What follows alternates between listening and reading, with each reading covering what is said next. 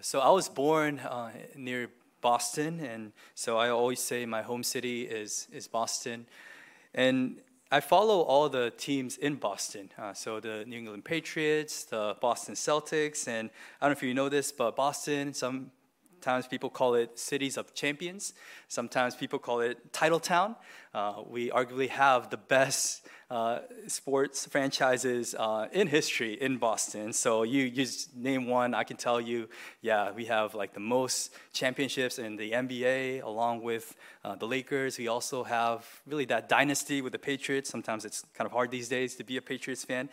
But I just remember there's so many moments where I felt joy because of the success of my teams. I call them my teams, although they really didn't do anything for me. I just cheered on.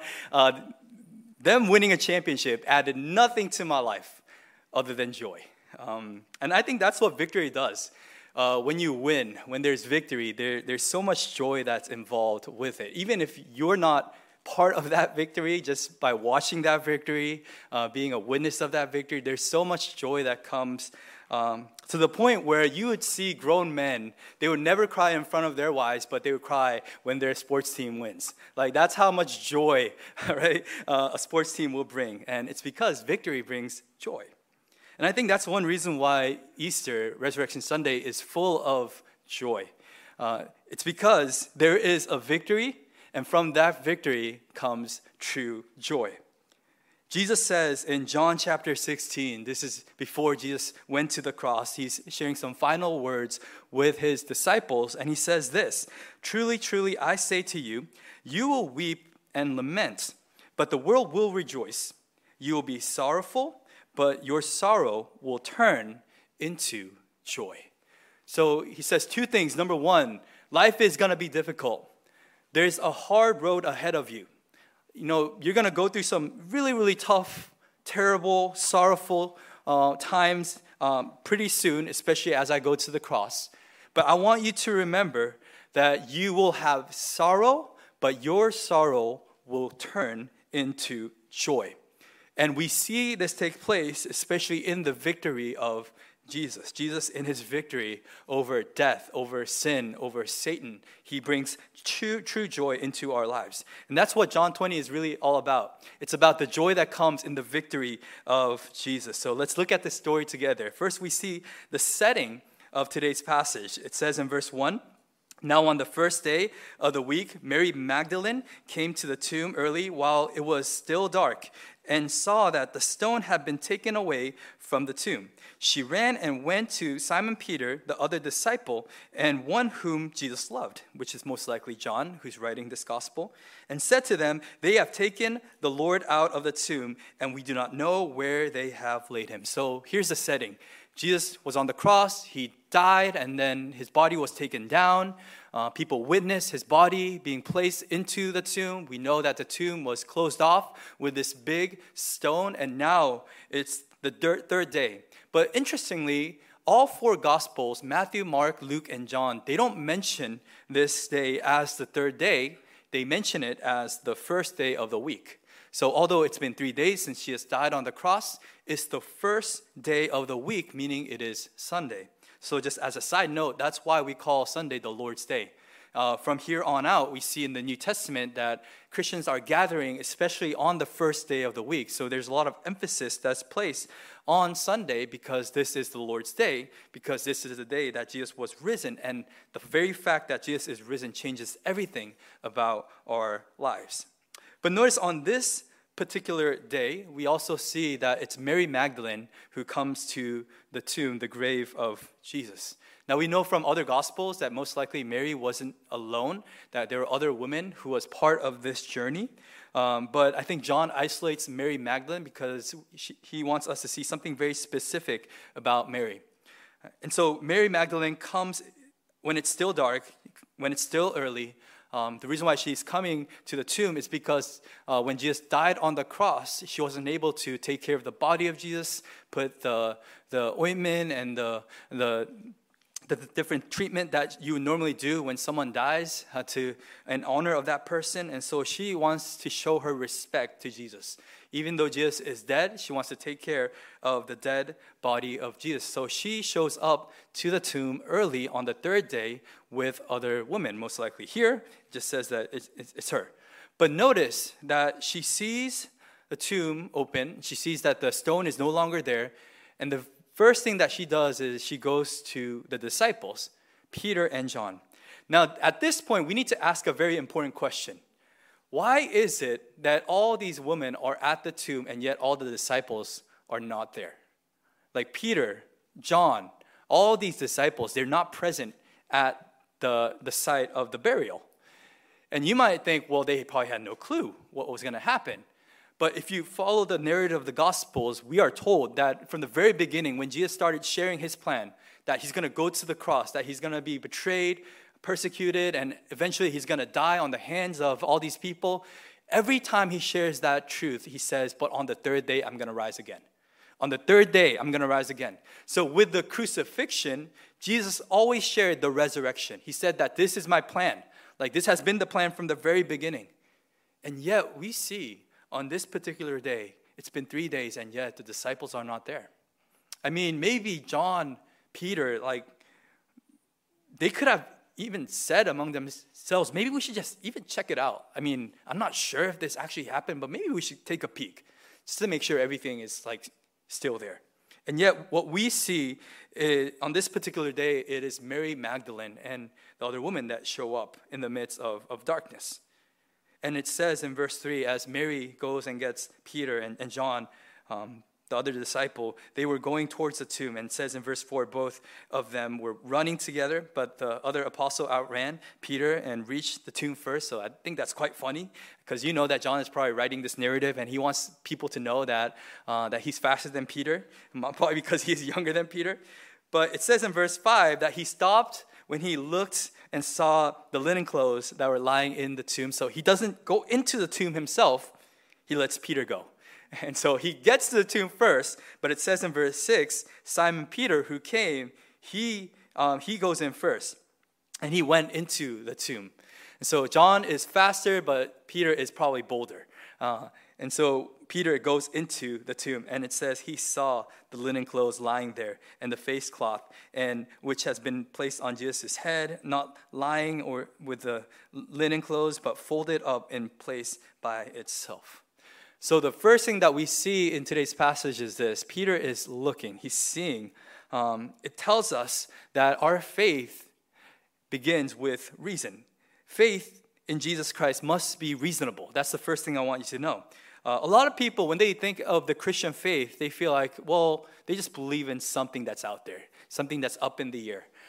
Science is based on facts, and then you have religion that's based on faith. And so they would say that religion, they have no facts. It's not really logical or reasonable or rational. They would say that it's just something that people believe because they're weak.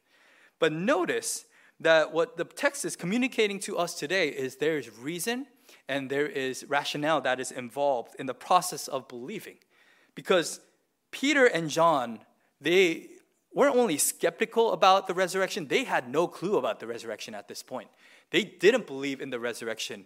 None of the Jews nor the Romans believed in a resurrection. Some Jewish people believed in the resurrection, but not in a bodily resurrection immediately. But they believed that on the day of judgment that there would be a resurrection.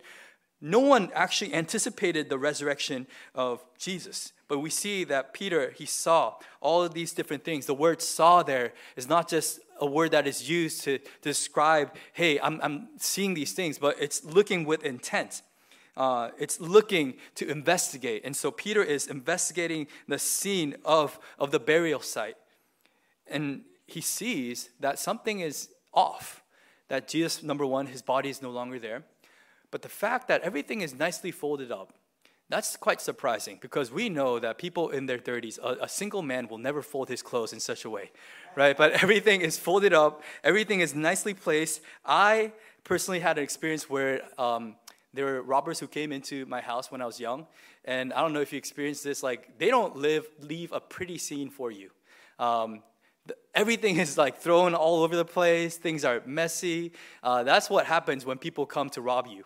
But in this particular case, everything was nicely folded, cleaned up. And so you kind of understand that this is probably not a case of robbery, which was quite common in the ancient world because they kept valuable things with the corpse when they would bury someone. But in this particular case, it tells you that something supernatural has happened, that Jesus is no ordinary man, that he's no longer there. Something has happened with his life. It's the resurrection. All the evidence are pointing to the fact that Jesus is risen. So it's quite reasonable at this point for the disciples to believe that Jesus is no longer dead, but he is alive. So it says in verse 8, then the other disciple who had reached the tomb first also went in, and he saw, and then it says he believed. So it's when John sees all the evidence, the empty tomb, the rolled stone, and the fold-up linen, when he sees all that, he begins to believe. It's a word of faith. The word believe is the verb for the word faith. And so he's believing that Jesus is risen. But notice also in verse 9 that his belief is not complete, because it says, yet they did not understand the scripture that he must rise from the dead. So they had somewhat of an understanding that Jesus is no longer here in the grave, but they didn't get the full picture.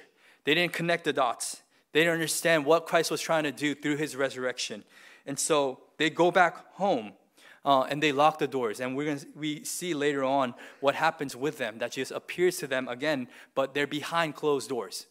So we see that faith is reasonable. The Christian faith is not simply a blind faith, but there are tangible facts, things that you can examine and believe. I think a great book is called The Case of Christ, where you have a journalist who was trying to disprove the resurrection of Jesus. They're trying to disprove the reliability of the Bible. And what that journalist found out, as the more and more he was investigating the Bible, investigating the historical facts of Jesus, he became a believer. And he ended up writing a book, The Case for Christ. Because what he realized was that he thought reason could destroy the Christian faith. When he actually pursued reason, he realized that it's actually quite reasonable to believe that Jesus, his resurrection, actually took place in history. But also know that reason is not everything to the faith. That just because you have reason doesn't mean you have complete faith. You might understand a lot of things, but just because you know a lot of things doesn't mean you are able to fully believe. Because notice, although they had a good reason to believe, they're still behind closed doors, the disciples. They're still worried and afraid of the Jewish leaders. There's still a lot of questions that are existing in their hearts and in their minds. And this is where we turn to the one woman that is mentioned, Mary Magdalene. Who is Mary? She's the one who stays behind. She's the one. When all the disciples left, even Peter and John, they went back home, but we read in verse 11 that she stayed there. So who is Mary Magdalene? There's different theories about her. Some people, based on her last name, would say that she was a prostitute because Magdalene is a city that was known to be a party town, and so a lot of people believe that it was, I don't know, like kind of Cancun or New Orleans, somewhere that we know that, okay, people go to have a great time. That's the reputation that Magdalene has. So when she was known as Mary Magdalene, people thought, well, she loves to party. But there's no biblical evidence, actually, in the Bible about that she was a prostitute or that was her life. In fact, when you look at the movie Passion of the Christ, it's portrayed that she is the woman who was caught in the midst of adultery, that Jesus saved right before she was about to get stoned, and that has, again, no biblical evidence whatsoever. I think Mel Gibson just decided to put that into play because they felt like, prostitute? Yeah, Mary Magdalene must be that woman. So there's no biblical basis for that. Some people believe, because of the Da Vinci Code, that Mary Magdalene was the secret lover of Jesus. Like, they had this kind of relationship. And this is a true thing. Like, a lot of people believe this, that they have this theory that the reason why you see Mary Magdalene in tears to the last moment is because she romantically loved Jesus and they had a thing. And some people believe that they had a secret baby as well. Again, no basis in the Bible. The Bible doesn't mention anything about those things.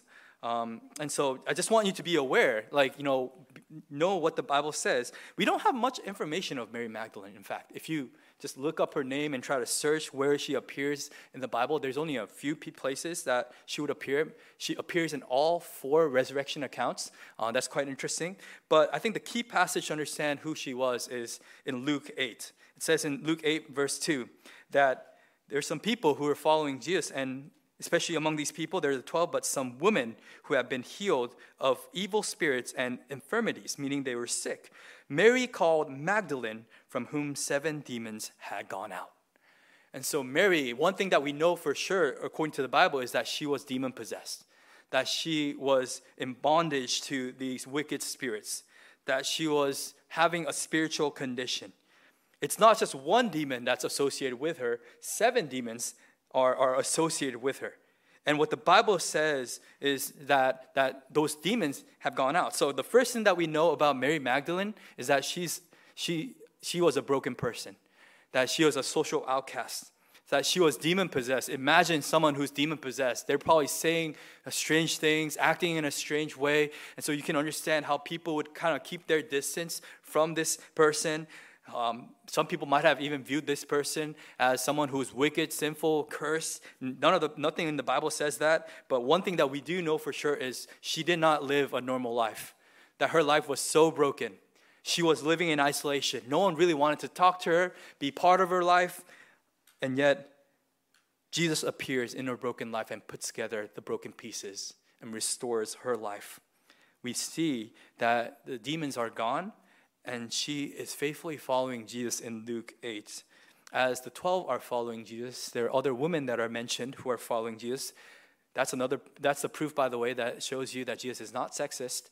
A lot of people think, well, Jesus is always prioritizing men, that he's always just taking care of men. No, you see that there are women who are following Jesus right with the 12. And these women really did remarkable things in history. You think about the woman who anointed Jesus' feet, that the Bible says her story is going to be made known forever because of that. Like, you see some great men and women who are following Jesus in the Bible, and Mary Magdalene was one of them. She was healed from Jesus. Her condition was gone, and her life was, in a way, to some degree, restored. So she became a follower of Jesus.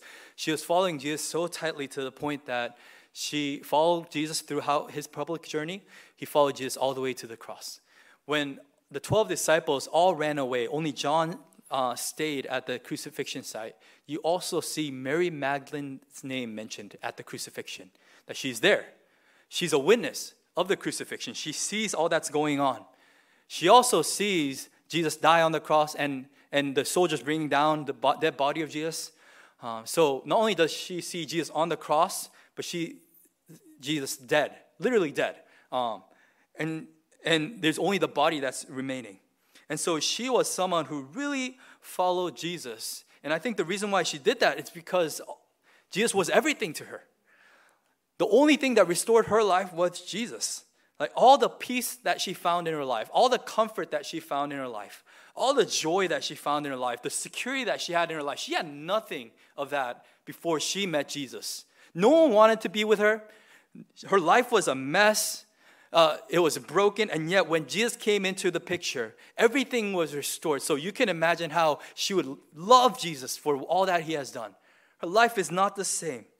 Like, Jesus was everything to Mary, which is why in today's passage she's still weeping. When the disciples are gone and the disciples leave, in verse 11 it says, "But Mary stood weeping outside the tomb. And as she wept, she stood to look into the tomb." So Mary, she is a broken person. She is really lost for words. She's crying. Her heart is broken because the one that she loved so much, the one that she relied on so much, is gone. At least that's what she thinks. I think this happens in our lives when a lot of times things go out of control, that we place our trust, our comfort, our peace, maybe in a person or in a situation. There are certain things that we hold on to that we feel like, these are the things that make our lives complete. And life gets really difficult when things get really shaky, when those things are taken away, when your loved one is taken away, when your health is taken away, when the opportunity that you feel like you deserve is taken away. Those in those moments, our hearts are broken, our hearts are shattered. It feels like it's not just something that's taken away. Your whole life is ripped out and taken away from you. Your whole heart, in a way, is ripped out and taken away from you. You feel devastated. You feel broken when you see the crisis that takes place in your life. And if you never experienced that before, I'll give you a heads up. It's coming.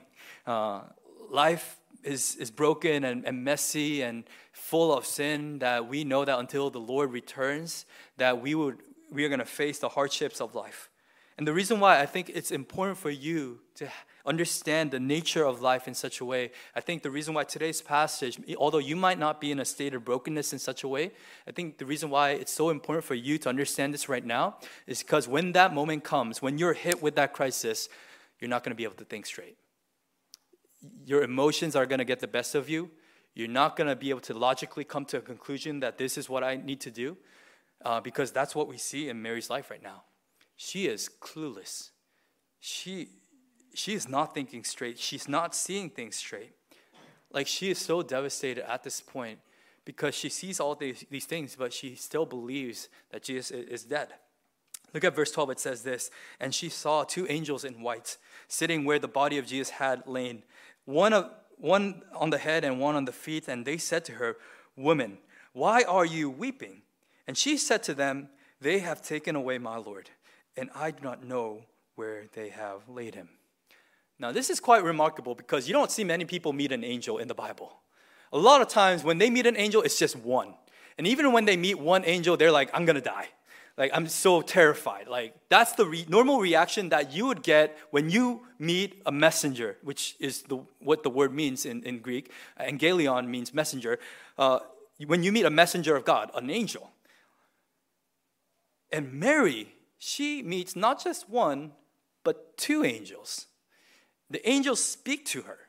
The last time we've seen two angels in such a way is probably at the Ark of the Covenant, where in the Holy of Holies, you have this box called the Ark of the Covenant that contains probably the Ten Commandments, the staff of Aaron, and a bowl of manna, and it's a symbol of God's presence. And on top, you have the mercy seat, and you have two angels protecting it, the figures protecting it. So it's a big deal that physically, in reality, you are meeting two angels. And what is her response? When the angels say, "Woman, why are you weeping?" "Well, they have taken away my Lord. I do not know where they lay down." Like, she's not understanding the weight of this moment. She's just carrying on a casual conversation. Like, she doesn't recognize what's going on right now, to the point in verse 14, this time it's not two angels, it's Jesus that shows up. She turned around and saw Jesus standing, but she did not know that it was Jesus. Now, some people believe that Jesus somehow changed his form in his resurrected form, and therefore, like, it was too glorious for Mary to recognize. Some people believe that Mary's eyes were so full of tears that she didn't recognize Jesus. But even notice, like, Jesus speaks to her. It says in verse 15, "Woman, why are you weeping? Whom are you seeking?" And Mary, even at this point, supposes that this person is a gardener. She doesn't recognize that it's Jesus. It's probably someone who's taking care of the garden. And so she asks, "Sir, if you have carried him away, tell me where you have laid him, and I will take him away." So she's having a conversation with Jesus, and yet she doesn't recognize that it's Jesus. Why? Because when you are so broken in your life, you can't think straight. Even though the evidence are lining up, because your logic, your rationale is distorted because of the emotions and the brokenness, the sorrow that overtakes your heart, you can't think straight. And I think that's why it's important that you prepare yourself for those moments right now. Because if you try to find the answer when life hits you hard, you're going to really feel the effects. But it's almost like a savings account. If you have a savings account, you're prepared for life's crisis, right? You're expecting that something is going to happen in your life. And when things are really rough, you have to rely on your savings account, your retirement plan, all those things.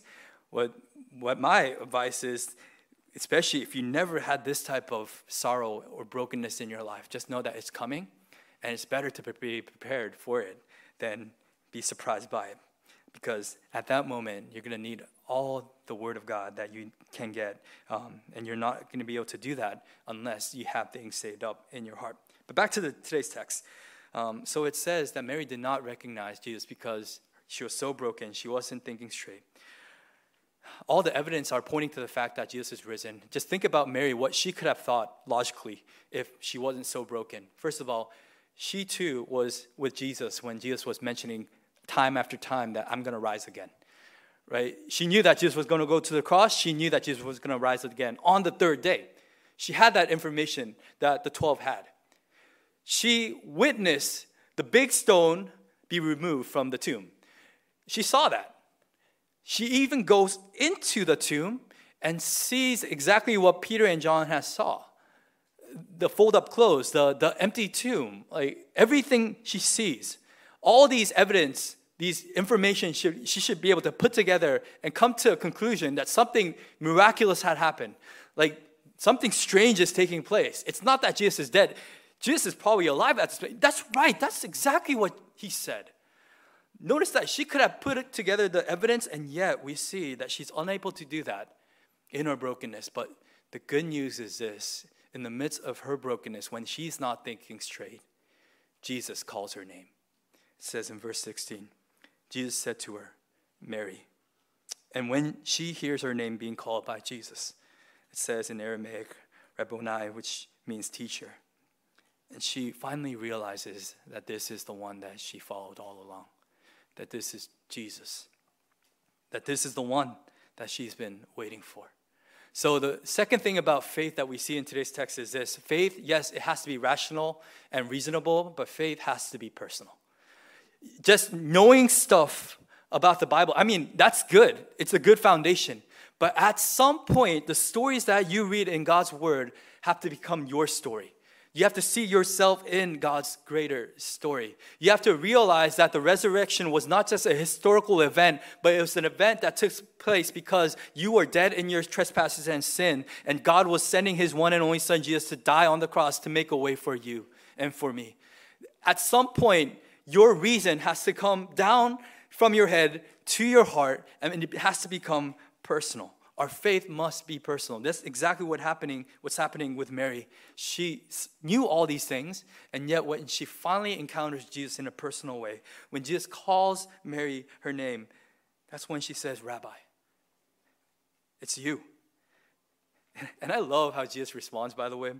In verse 17, Jesus said to her, do not cling to me, for I have not yet ascended to the Father. But go to my brothers and say to them, I am ascending to my Father and your Father, to my God and your God. I think that's so interesting. I mean, Mary finally gets it. And Jesus probably wanted Mary to get this. But the first word that Jesus says to Mary is, hey, don't cling to me. This is when you know that they weren't really in a romantic, loving relationship, right? Because if you found your lover in such a way, you'd be hugging, you'd be kissing and all that. No, it's like Jesus is like, hey, keep your distance. You've been crying for days at this point. You're like stuff are coming down from all sorts of places. Your clothes are probably not. No, that's not what he's saying. He's not avoiding Mary because he thinks Mary is filthy and Mary is dirty or Mary's unworthy to be embraced. I don't think that's the case. I think Jesus is trying to make a point. Because up to this point, Mary, ever since Jesus freed her from her condition, she's been clinging on to Jesus. Ever since. Everywhere Jesus would go, Mary has been clinging on to Jesus. And at this point, Jesus is saying, hey, Mary, you've done a lot of clinging. Now it's time for you to go. Not just to go and live your life, but to go. Share this news. Share this good news that I am ascending to my Father and your Father, to my God and your God. There'll be a day when I go up, and I'm no longer going to be here with you physically. But just know that even at that time, you can still live a life that's faithful and honoring to God. How? Not just by clinging on to me, by making my name known among the nations. You be a witness. And it says in verse 18, Mary Magdalene went and announced to the disciples, I have seen the Lord, and that he had said these things to her. It's quite ironic because the disciples are also called the apostles, which means the people who are sent to carry on a message. But Mary Magdalene, out of all people, this woman that we don't know much about, we just know that she was a broken person who was isolated in society, had a lot of issues, messy life, and yet God uses this woman, transforms this woman so that she can bring the good news to the disciples who are going to create history, who are going to go on and plant churches, who are going to go on and die for Jesus. It all begins with Mary Magdalene. Why? It's not because she did anything that was worthy of this. It's purely by God's grace. When Jesus calls her name, she realizes all the things that she knew, it comes into place. Pieces get put together. She realizes that now Jesus is risen, and her life is no longer about just clinging on to Jesus, but it's not now about making Jesus known. So the third thing that we see about our faith is this. Our faith drives us to live for Jesus. Our faith drives us to live for Jesus. Yes, your faith has to be reasonable. Yes, your faith has to be personal. But there's so many Christians who are just clinging on to Jesus, who just want Jesus for their own sake, for their own benefit, for their own comfort. Mary could have lived in such a way. Mary could have just said, now that I'm free from all these evil spirits, I'm just going to go on, enjoy my life. I've been in so much pain and sorrow up to this point. Let me just live a little bit.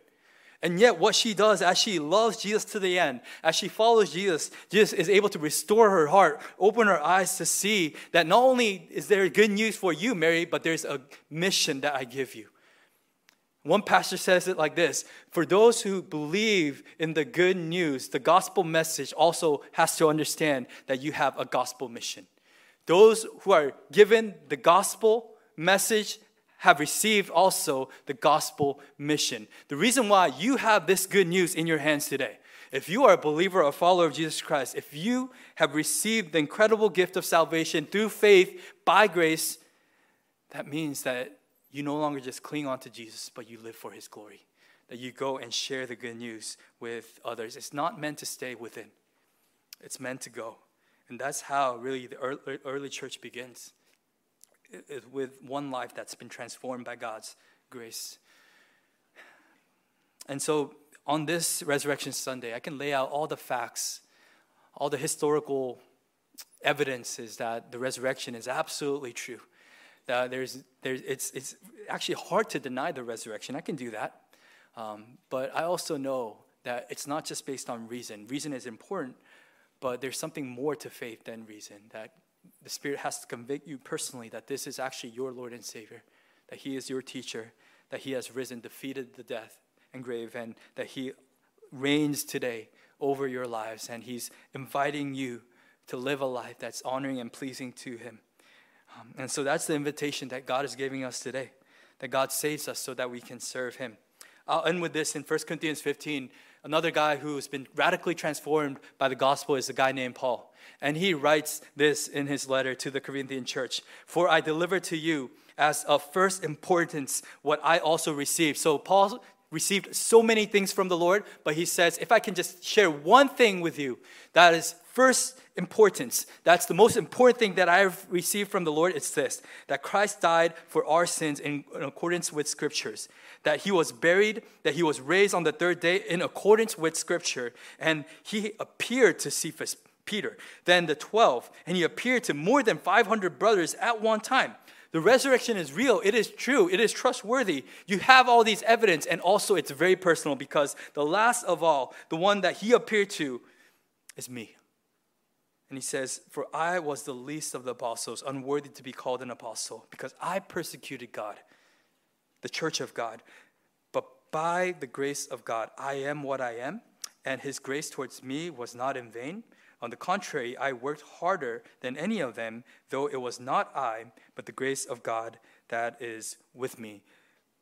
Whether then it was I or they, so we preached, and you believed. So what Paul says is this: the reason why I work so hard, I give my life to plant all these churches, to share the gospel everywhere I go, is because I received this incredible grace in the resurrection of Jesus Christ. And I know who I was. I was a sinner in need of a Savior. And Jesus, for some crazy reason, appeared in my life, saved me from my spiritual darkness and my condition. And therefore I preach. What I believe, I preach to those around me. I think God is inviting us to do the same. Always remember that if we believe in the gospel message, we have a gospel mission. And we can carry out this mission because it's reasonable, it's personal, and God empowers us to be a faithful witness for his glory. So let's celebrate Resurrection Sunday as God tells us to do so. Amen?